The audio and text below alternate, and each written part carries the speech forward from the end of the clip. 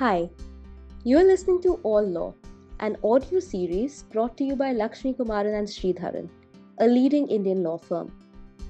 At the firm, we are proud to combine the knowledge of law with extensive experience in industry and technology in order to design practical legal solutions for our clients.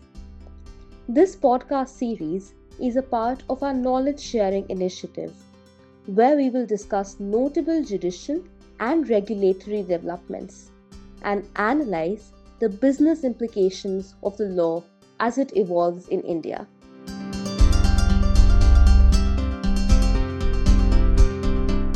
This podcast focuses on single color trademarks, a grey area. The trademark regime in India provides broad protection and covers unconventional marks such as shape marks, sound marks, image marks, combination of colors, etc.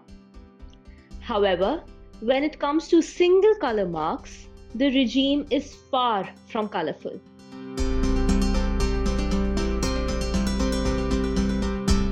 Let's talk about the dilemma herein. The Trademarks Act 1999 allows a device, brand, heading, label, ticket, name, signature, word, letter, numeral, shape of goods, packaging, or combination of colors or any combination thereof to be protected as trademarks. A literal interpretation of the statutory provisions would lead to a straightforward conclusion that a single color cannot be applied as a trademark. However, this may often contradict with another basic tenet of trademarks law, that when a mark functions as a source identifier for the consumers, the same should be protected under law. In this case, what happens if a mark such as a red sole shoe or a purple chocolate packaging brings to the consumer's minds a particular product? The aforementioned colors in relation to the goods mentioned would have surely brought to the audience's recollection two distinct products. First, the famed Louboutin shoes, and second, the well-loved Cadbury chocolates. In such a case, the application of a single color on the goods is serving a source identifying function under the provisions of law. Should such marks be granted protection? Again, another argument raised against the protection of single color marks is based on the color depletion theory, which states that if single colors are protected, it would eventually lead to a monopolization of all basic colors. Thereafter, any new entity which applies the color in complete bona fide on their products and services shall be liable for infringement. This will lead to severe anti-competitive effects and will thwart the purpose of trademarks law, which is to recognize distinctive marks.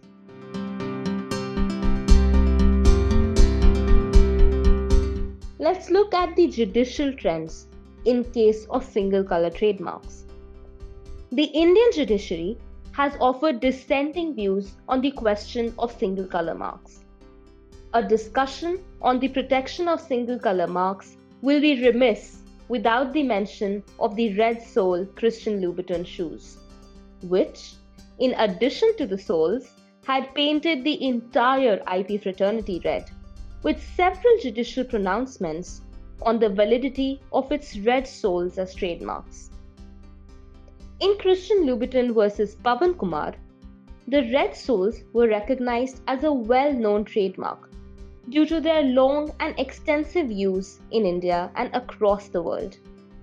Thereafter, in Christian Louboutin versus Abu Bakr, the previous decision was overturned on the ground inter alia that the provision in the Act for a combination of colors is sine qua non. Finally, in Christian Louboutin versus Ashish Bansal, the court ordered in favor of Louboutin, holding that they have been successful in establishing that the defendant's use of the red sole amounted to an infringement and free riding on Louboutin's goodwill and reputation.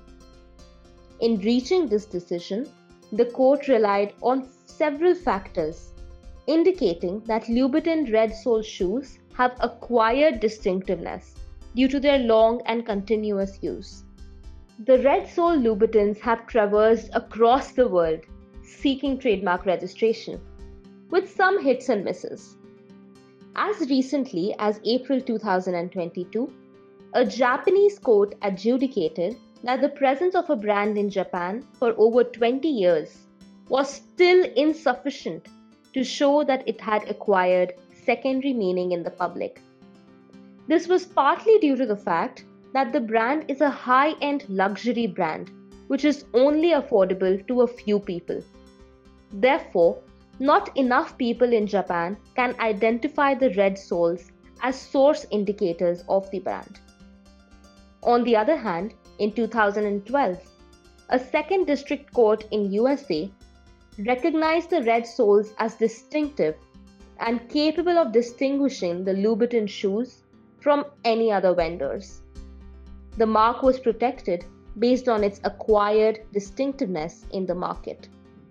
Similarly, in 2018, the Louboutin was successful in enforcing its rights over the red sole in European Union, as it was ascertained that the mark has become attributable to the brand.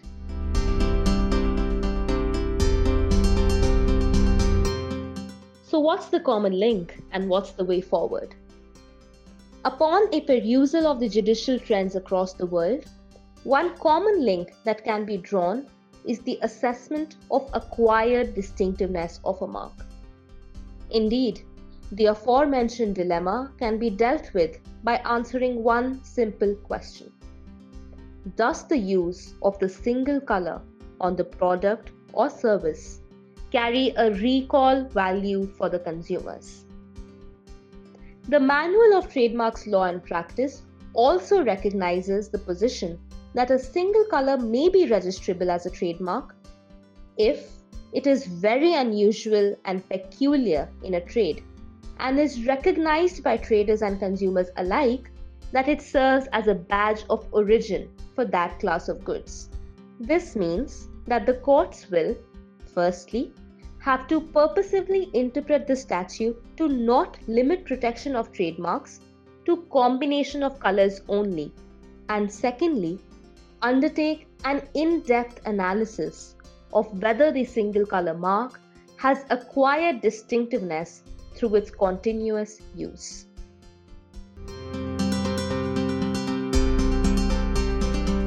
Thank you all for taking the time for listening to this podcast. We would love to hear your feedbacks, comments, and questions about the episode. You can write to us at podcast@lakshmishree.com to know more.